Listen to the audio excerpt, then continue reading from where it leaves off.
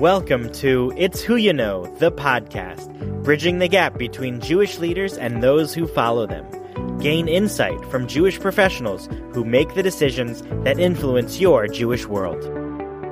This is It's Who You Know, the podcast with your host, Michelle W. Malkin. And I'm very happy to be bringing our guest today is Mark Gerbis, Executive Vice President at the Jewish Federations of North America. He's been in the role since 2013. And previous to that, he spent 12 years as the CEO of the Jewish Federations of Greater Vancouver.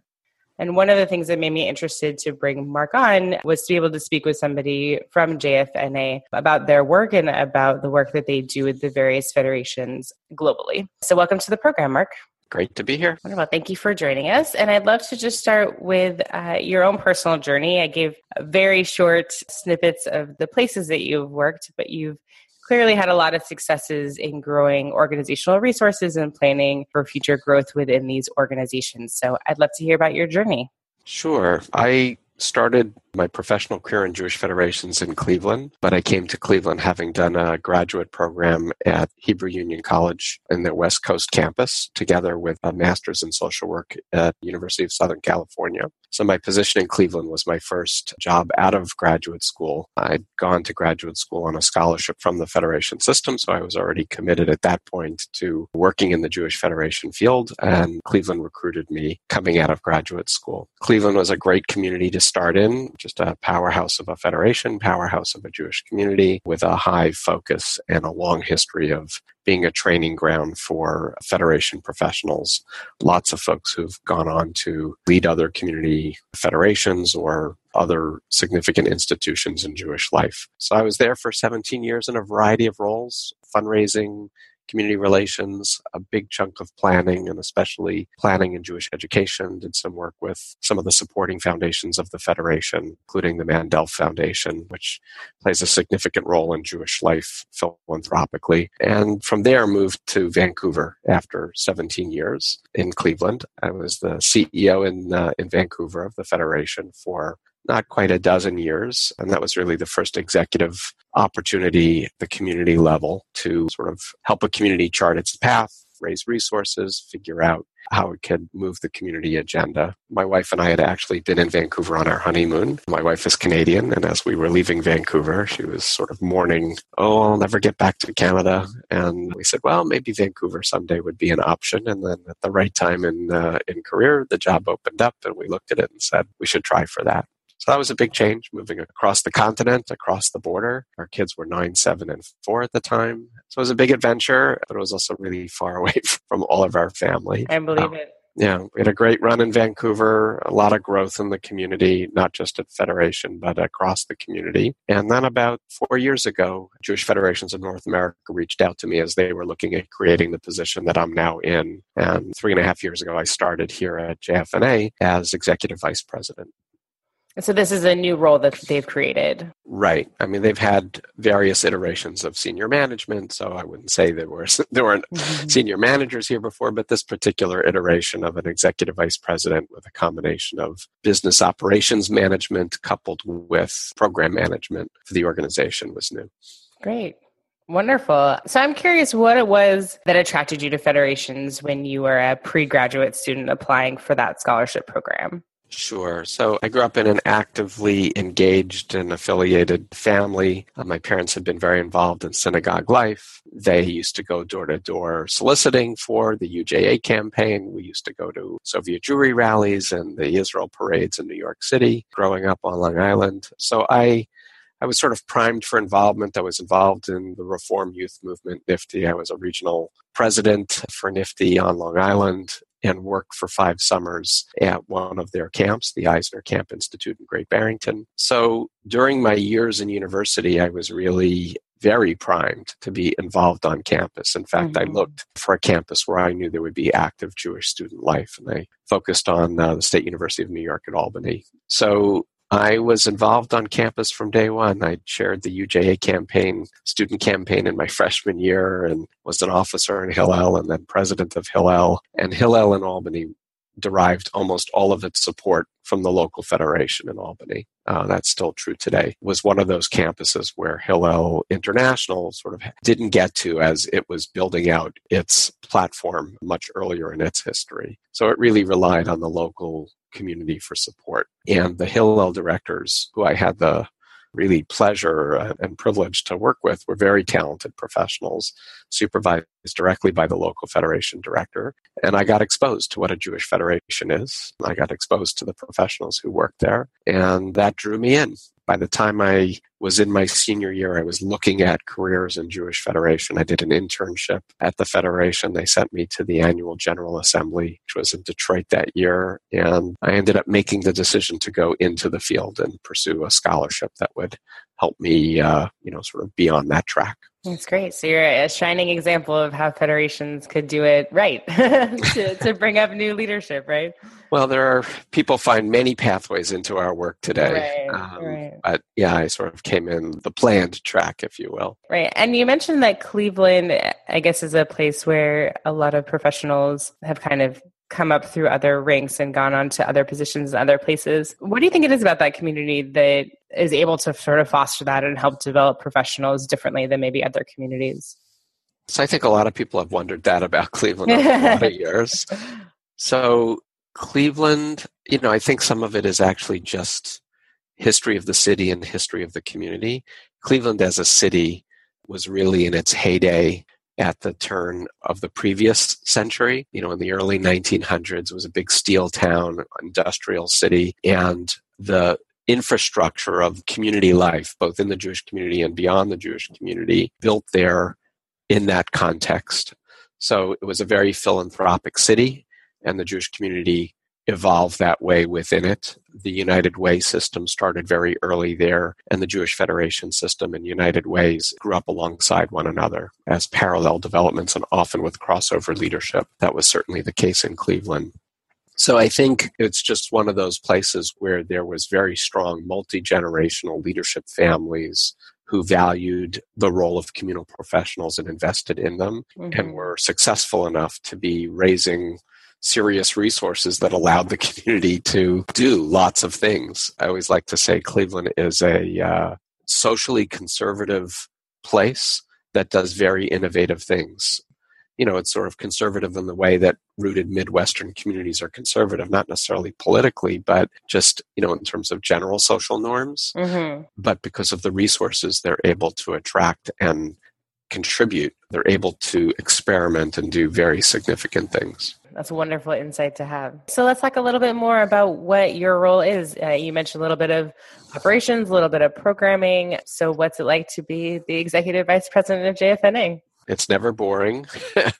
And, every day brings a wonderful mix of things. So on the operations side, we're a complex organization. We relate to 148 local federations and about 150 active smaller communities that also raise money that they contribute through our North American system, but don't have very much local infrastructure. It's called the Network of Independent Jewish Communities. So it's a wide base of constituencies, and our role is to serve, represent, and lead the local federations as they fulfill their mission, rooted in Jewish values of chesed, caring for one another, chinuch, definedly broad education, but very broadly defined in terms of connecting people with Jewish life and tradition, and Klal Yisrael, focusing on the unity of the Jewish people and their relationship with Israel and world Jewry. So, that's sort of the broad mission of federations.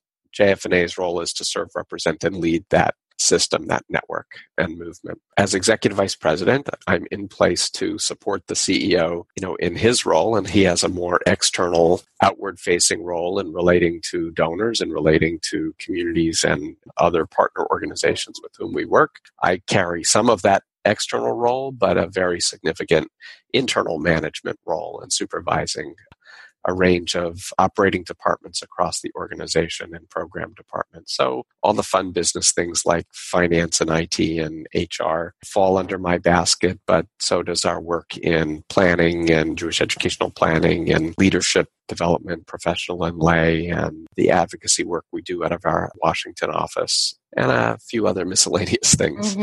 I'm our point person at times of crisis for internal coordination, and God bless the Jewish world. It's been quiet the last year, thank God.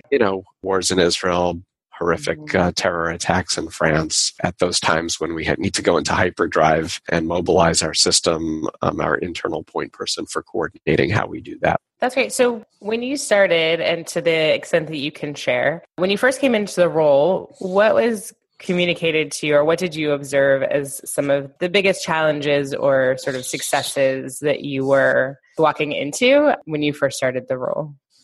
So JFNA was just completing a strategic review driven by its board leadership and senior management. And on the operating side, creating my job was one of the recommendations to alleviate pressure on the CEO and create more top management strength to actually drive that set of initiatives that came out of that strategic review. So a piece of it was actually about looking at the various things that we wanted to accomplish, both operationally and programmatically, and support driving those through the organization, building greater cross-departmental work, de-siloing the organization as much as possible. So that's a big piece of it.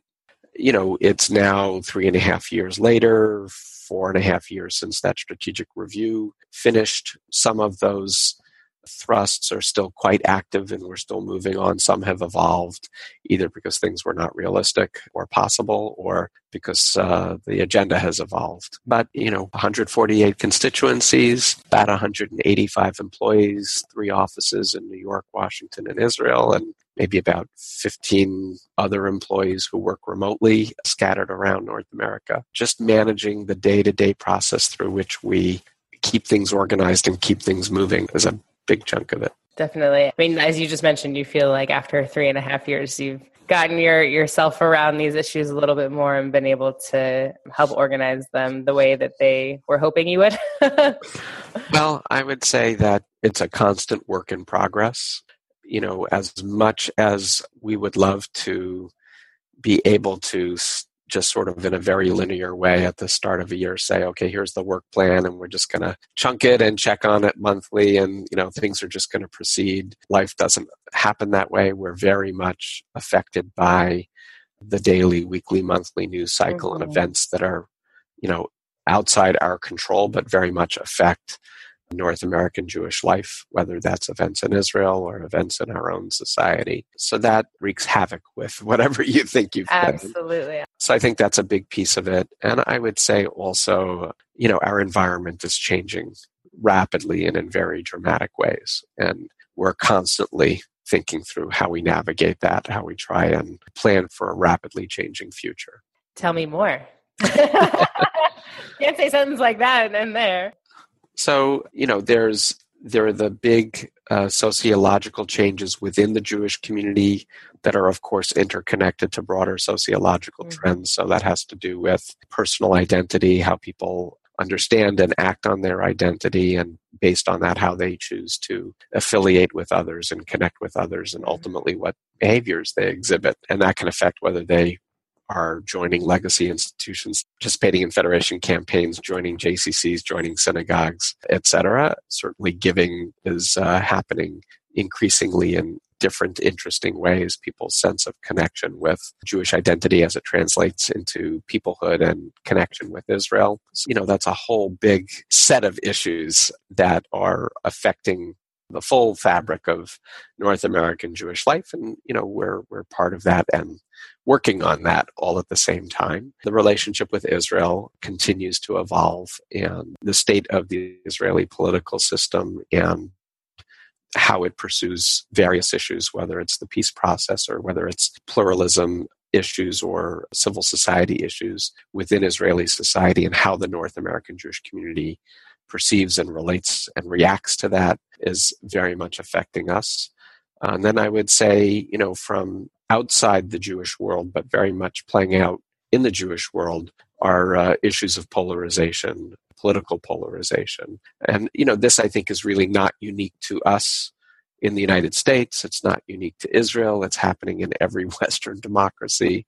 But ideological forces are being driven by people on the extremes, and it's getting tougher and tougher for centrist political figures and centrist institutions to occupy a middle ground that brings people together.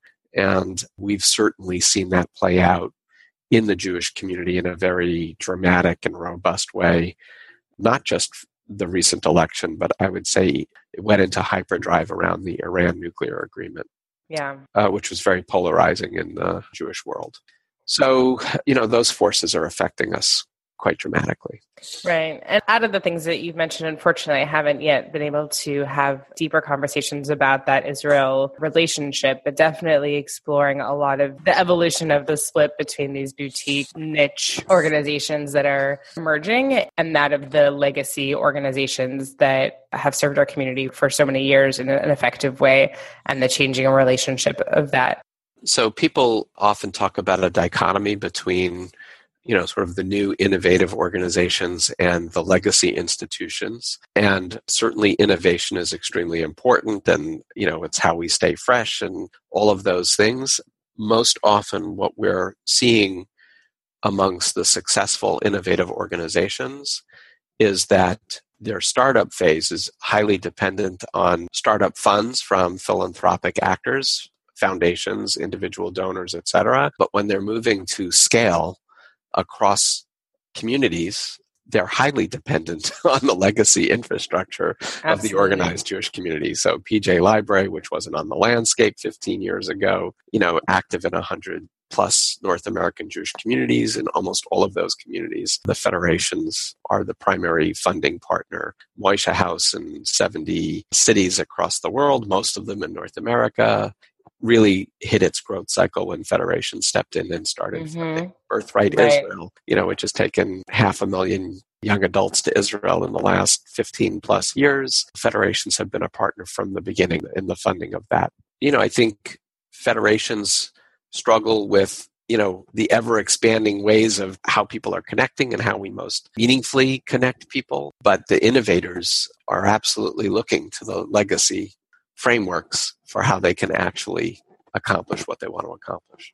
Absolutely. In my conversation with Sid Schwartz, he just started a new network for these boutique organizations. And he mentioned his work with Panim, that there was no way he would have been able to have that kind of an organization without the infrastructure and the organized, legacy organizations that exist, supporting and moving that initiative forward. It just wouldn't have happened. So it's a fantastic point that you make, is they're very much intertwined, one needing the other. And then you have a lot of questions from there as to, well, then, as you mentioned, how do you sort of express that, right, to your donors, to your community, that it's not one or the other, that it is this intertwined system of involvement and growth. Quick question about your structure. Do individual Jewish federations pay a dues or a membership or something to JFNA? They do. So about 60% of our budget comes from dues paid by local federations. So that's the core of our operation. And the other funds that come, a lot of it is just based off of annual operations. If we're running a mission to Israel, it's the fees that people are paying, or fees that people are paying for conferences, et cetera, is another big chunk of it. And we get some grants. We do a little bit of fundraising on our own. So maybe somewhere around 15% of our budget comes from annual fundraising that we do. So I've noticed that in these kind of structures, and obviously, as you alluded to, the norm of membership type organizations where you're getting your funding in this way, I've just observed that you have no control over, your memberships. You have no real control over whether, a local federation is doing really great or is not doing really great. Hired a really wonderful CEO, didn't hire a really wonderful CEO, if their board is making good decisions or bad decisions. So I'm just curious to hear from your perspective how either JFNA sees this relationship,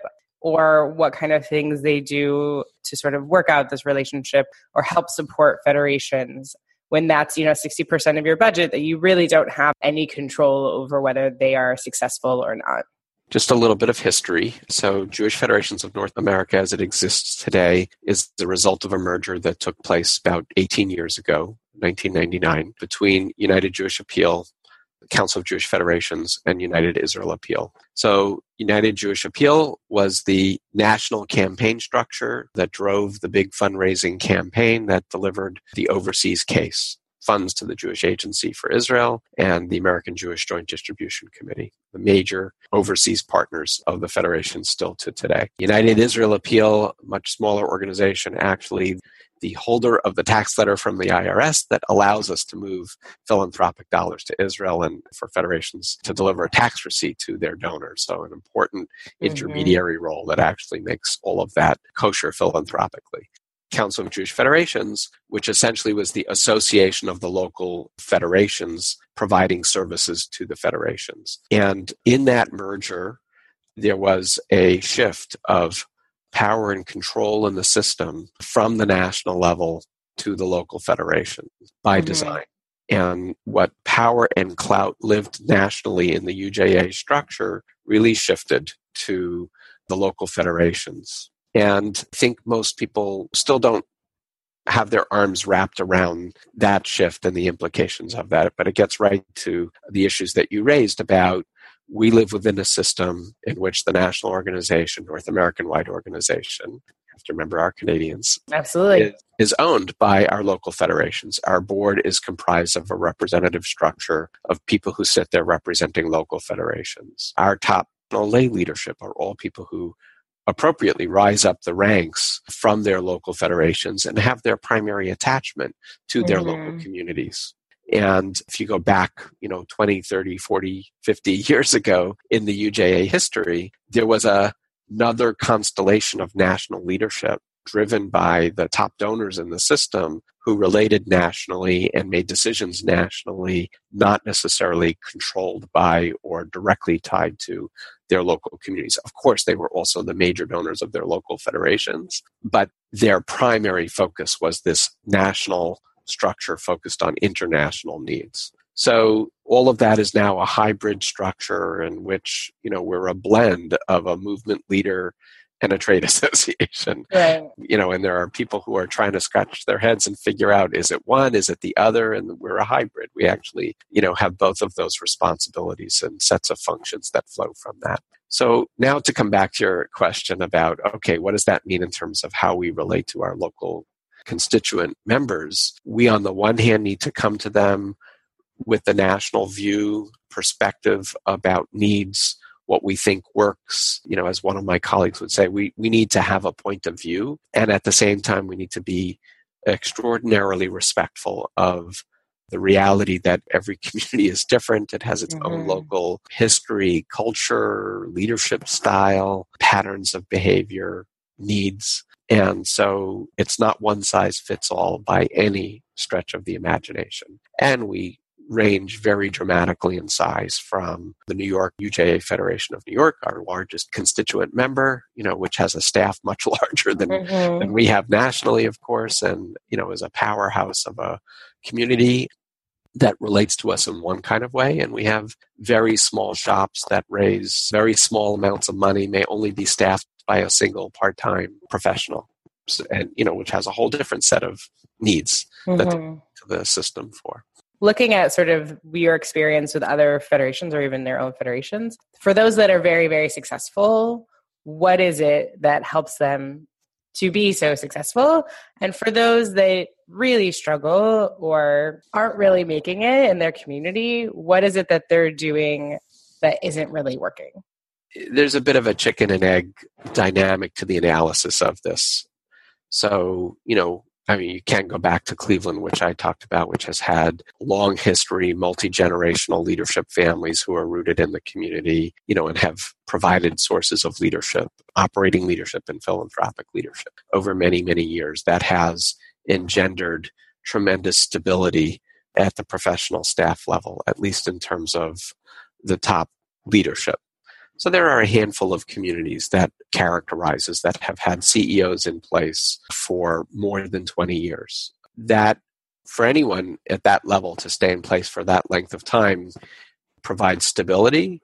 It can also provide stasis, in a way that isn't always productive. Sometimes you need change. But that kind of longevity of senior leadership allows for deep and long stewardship of the top donors of the community in ways that is just in a whole different league than places that are churning leadership. Now, if a community is turning over CEO leadership more quickly, that's going to be both cause and effect of challenges that that community is facing. Because what goes in that dynamic is the ability for that lead professional to be engaged in deep and long nurturing and stewardship of the relationships with the key donors who make things possible in the community. So, they're sort of, it goes hand in hand. So I think that's certainly one significant driver. Demographics is a huge driver. I can contrast the two communities that I was in, Cleveland and Vancouver, before coming to the national level. So Cleveland, Midwestern community, very rooted neighborhoods. At the time when Jews were moving to the Cleveland metropolitan area, they all moved to the east side of the city. And then as they moved to suburbia, they all moved in one direction, east.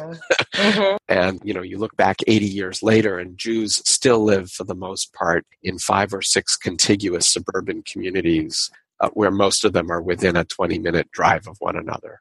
That allows for certain forces of cohesion in community life, for institutions like a JCC to play a bigger role as the neighborhood of the community, if you will, even if, individual neighborhoods aren't uniformly Jewish as maybe certain in-city neighborhoods were, 100 years ago. You go to a place like Vancouver, where most of the population that lives there has moved there within the last 20 years. There was a small, tight Jewish community that numbered maybe about 8,000 Jews up until the time when Vancouver hosted the World Expo. And then the world discovered this little jewel in the Pacific Northwest and started piling in. And Hong Kong transferred back to the Chinese, and a whole lot of Chinese money moved in, and Chinese population moved in. And there was this burst of growth. And the Jewish community grew alongside the whole overall population of the city, but in ever-widening concentric circles from the geographic core of the Vancouver city. So the Jewish Community Center in Vancouver is still sitting in the geographic center of the Jewish community, but even only 20 years ago, most people would have lived within 5 miles of that center. I won't translate it into kilometers. Right. It's been 3.5 years. I don't do the math as quickly anymore. And now that circle for that geographic center might extend out 60 miles. So places like Vancouver or places like Atlanta, that represent urban sprawl, where the Jewish community has followed the general patterns of just outward migration. People live in not such concentrated ways. There's no neighborhood in no census tract in Vancouver that has more than 4% Jewish population. So Jewish neighborhood is a reinforcer. So all of that can have a tremendous impact on central organizations that are about building community, like federations, like Jewish community centers. An individual synagogue can still be rooted in a place and attract its community, but the communities that are supposed to serve the community as a whole just have a much bigger and tougher job connecting with everybody. You've been listening to It's Who You Know, the podcast. I'm your host, Michelle W. Malkin. This episode has been made possible through the partnership with Timeless Ketubah. A few years back, while I was planning my wedding, I didn't feel like there were a lot of options for the type of ketubah my husband and I could get. Timeless Ketubah has opened the doors to a different and new way to invite your ketubah into your new home. You can take a look at their many styles at timelessketubah.com. Before returning to my conversation with Mark Gervis, I'd like to take a moment to introduce you to the guest for our next podcast episode, Miriam Chilton, the Vice President of Youth at the Union for Reform Judaism, who discusses with me the field of youth work and the impact Jewish youth programs have on our children. Here's a clip from our upcoming conversation. In the most simple way, I think that the work that we're doing with youth is really changing the world and trying to make the world a better place. There is a story that has been told by Rabbi Salanter, who was the founder of the modern Musar movement, where he says that he originally felt that he wanted to change the world, and when he realized that he couldn't change the world, he decided that he was going to change his town, and when he couldn't change his town, he said he was going to change his family, and when he wasn't effective in making the change with his family, that he realized that he needed to make the change within himself. And that when he recognized that, he was able to impact his family, his town, and the world in which he lived. Be sure to listen to the rest of my conversation with Miriam Chilton in our next episode of It's Who You Know.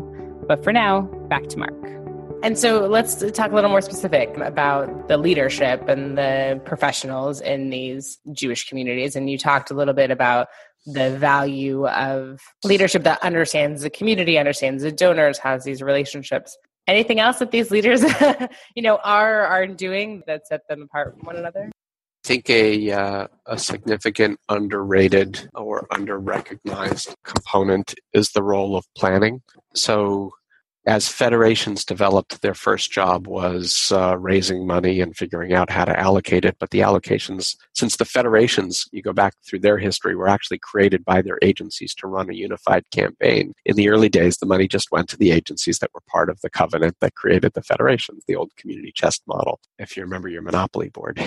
So, you zoom ahead and communities start changing and the constellation of institutions and needs start changing. Communities start to need to know more about, well, where are people living today? What kinds of needs do they have? How is the population aging? The data. Whatever, in the 1920s, orphanages were important. Hospitals were important because Jewish doctors had nowhere they could practice. You get into the 1960s and 70s, and those aren't realities that the North American Jewish community is dealing with anymore. So the federations evolved a role in community planning, doing research about the population, research about needs, and working with their partner agencies to evolve how the dollars raised in the campaign would be deployed against those kinds of needs. So that planning role has ebbed and flowed in the federation system.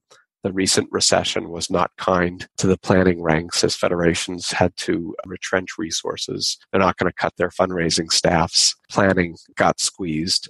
And as we move into a period of very dynamic change for the community, having people on your staff and involved in your volunteer leadership structures who are really focusing in a deep way on what are our needs today, how can we best meet those needs, how do we match resources, whether it's annual campaign or the supporting foundations that are part of our structures or private foundations that we have relationships with or government sources, etc. How do we match resources against the needs as the picture of needs evolves? Federations have to have an animating vision for their community.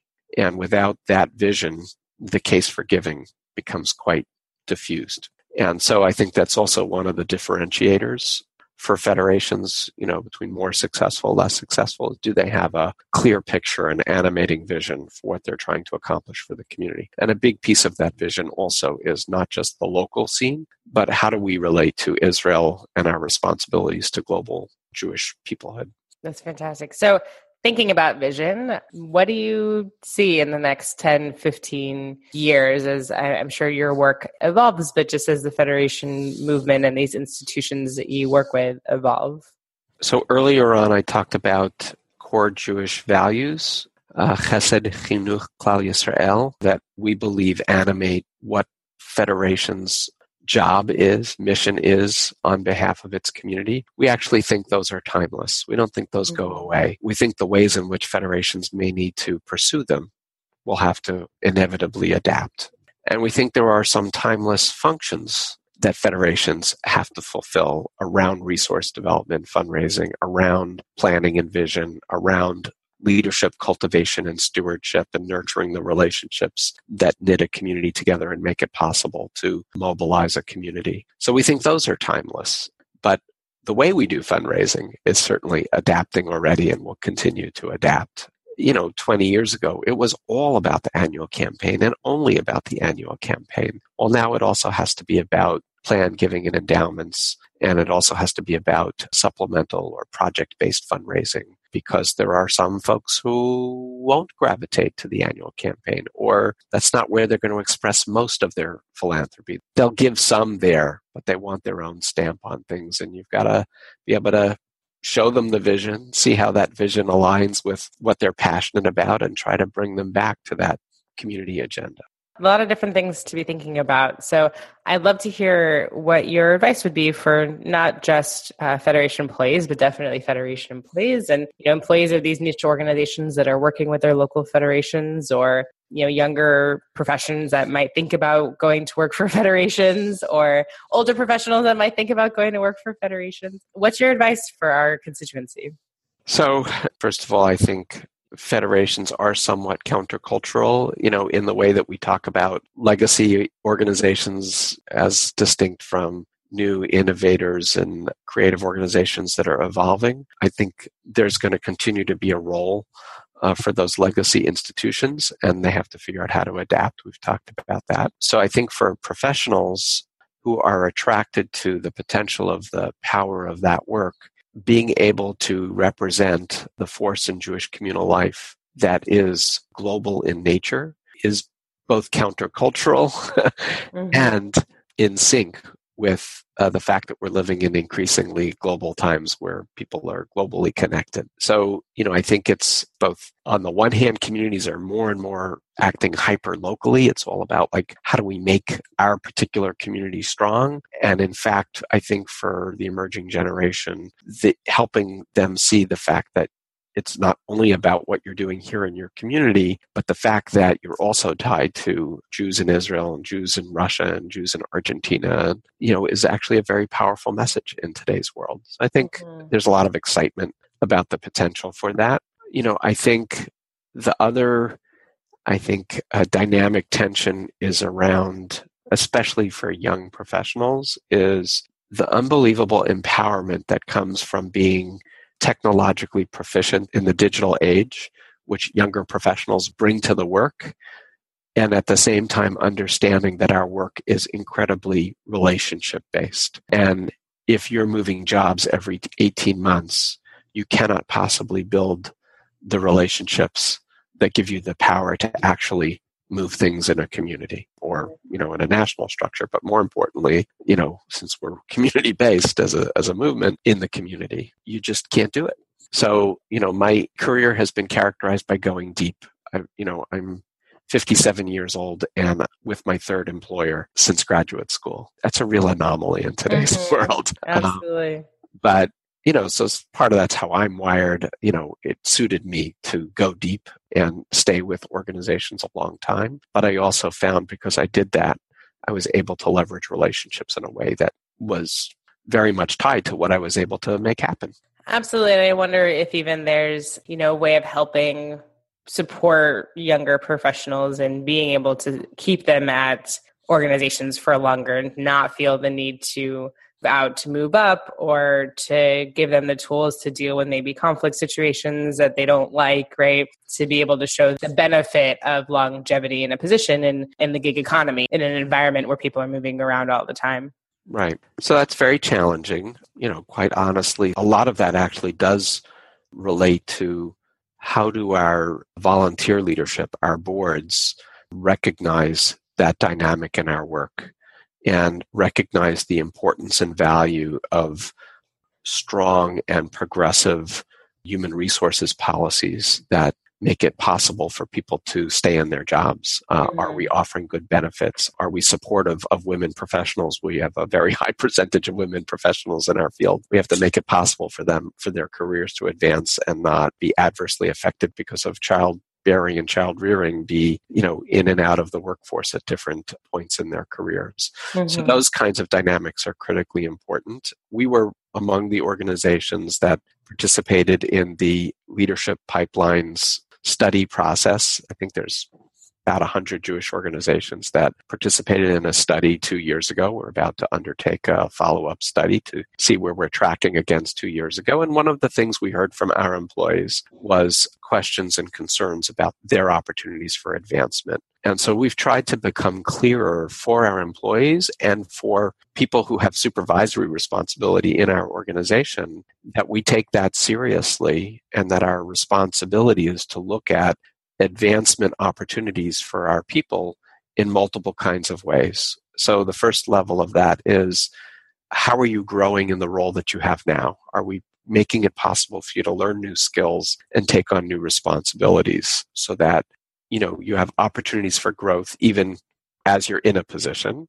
And then it's, okay, what's the next possible position that you want to grow towards? And what are the skills, experiences, et cetera, that you need and that we can help you with that would enable you to advance within the organization? But we also have to be open to looking at what are your opportunities for advancement as a professional, whether that's with us or not with us. And if the right next step for you is with a local federation or another Jewish organization or beyond the Jewish communal world, how are we helping you grow as a professional towards that? Mm-hmm.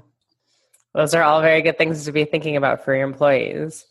And I wanted to circle back for a quick moment because you mentioned something I thought was very interesting. And I love the sort of conviction of understanding federations that I think that you bring that is unique to maybe somebody who hasn't spent their career in federation coming into this position, mostly seeing the value and the gem of these legacy organizations and not shying away from that.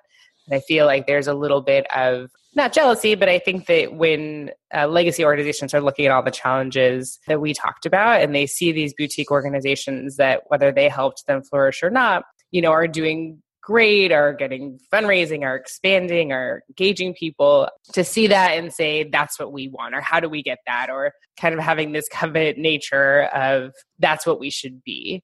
And I think that shiny gem is not necessarily, right, what you should be looking at. It should be, what's the value of what you do, right? What's the value of the federation system that is broader, that isn't niche to one thing, that is serving people in a different way, and that these legacy organizations have a place and have a value, and how do we highlight and grow that and not try to change that into these boutique organizations, but really create that as one community with equal value and not to put one over the other.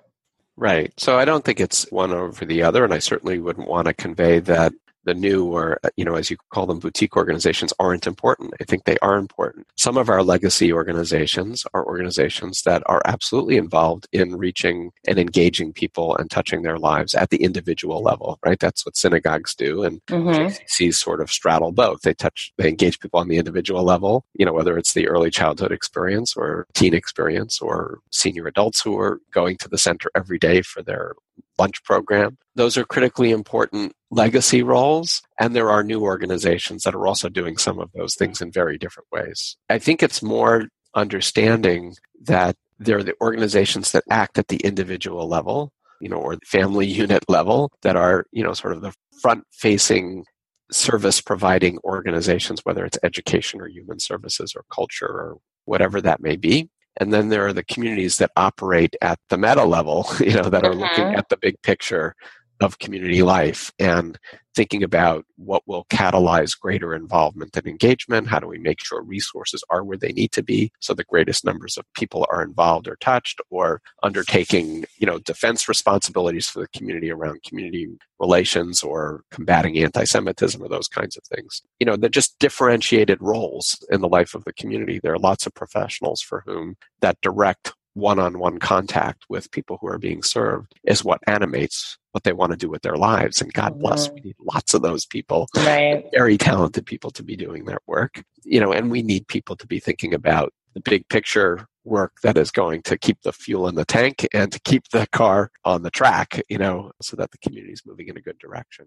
And also having the institutions where it's not, one thing where you can go for spiritual growth and education and something for your kids, and that it's not just one, just advocacy work or just books for your kids or just, kind of these things, that there is a role and a place for these more umbrella organizations that span your life or your many needs. So you're not constantly making new relationships with different places. Oh, I'm aging, so I need career things. I'm going to this organization, or I have, to see those things in one place where as your needs change, the same organization, the same community, the same relationships are able to help serve those needs as your needs change. There's a great value in that.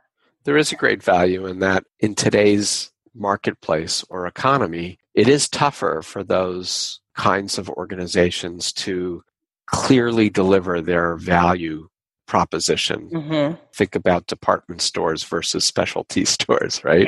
It's just getting tougher. I mean, there are other things going on in the retail world that's making it tough for Macy's, but But Walmart and Target are your one-stop shop for everything, right? They're doing great. They're doing great, and people are increasingly saying, "Great, I'll order online from them or for whoever is going to give me the cheapest." So how consumers are exercising their choices are going to have a huge impact on all the legacy institutions, and we're going to have to figure out how to adapt. One of the big changes we're seeing in the Jewish Federation field is precisely around that whole question of the responsibility and role of federations in focusing on how people are going to engage in Jewish life, and how federations need to be catalysts and conveners and resource providers for the range of institutions that people are going to connect with. They're not always the same institutions as, suburban neighborhood-based synagogues and JCCs, of 30 or 40 or 50 years ago were. So we see new models of neighborhood-based engagement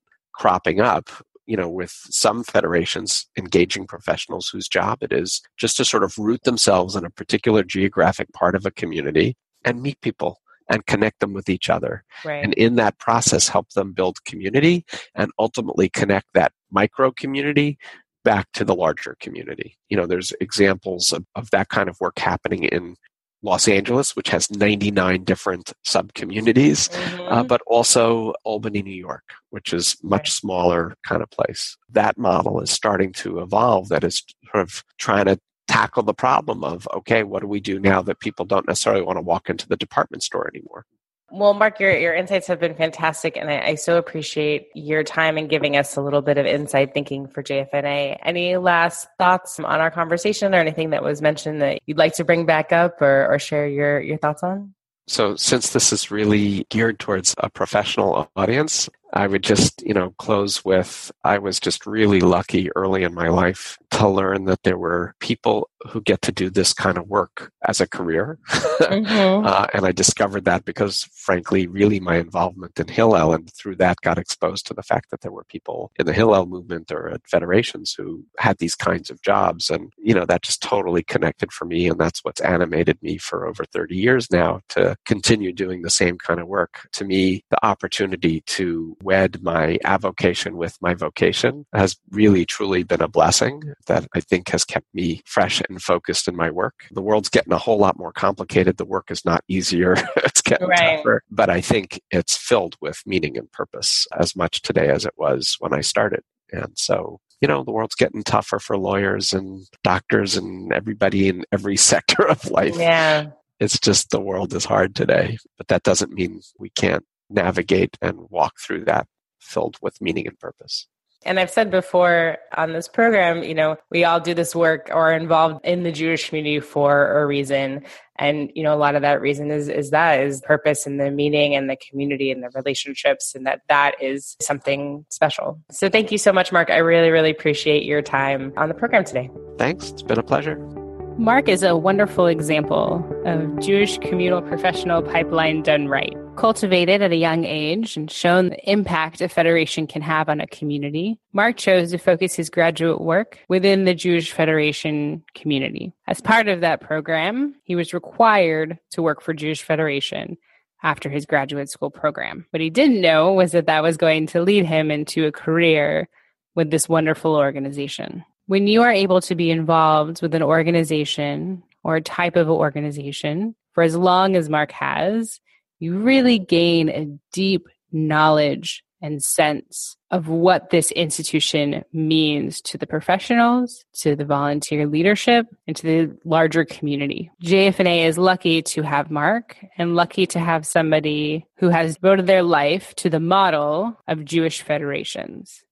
And while some might argue that this model is no longer viable and is only going to decline over the years, I think with leadership like Mark's, I think with leadership who is able to see these challenges from a historical and deep-rooted sense, is so well equipped to face these challenges in the coming years. Mark has done wonderful things in the smaller communities he served, and now on the North American level, his work continues to impact thousands. And even if in 50, 60, 100 years, the model of Jewish federations is no longer relevant, the impact that the work of these institutions is doing and has done and is continuing to do has resonated with thousands of people in our communities and fostered thousands of Jewish professionals in this field.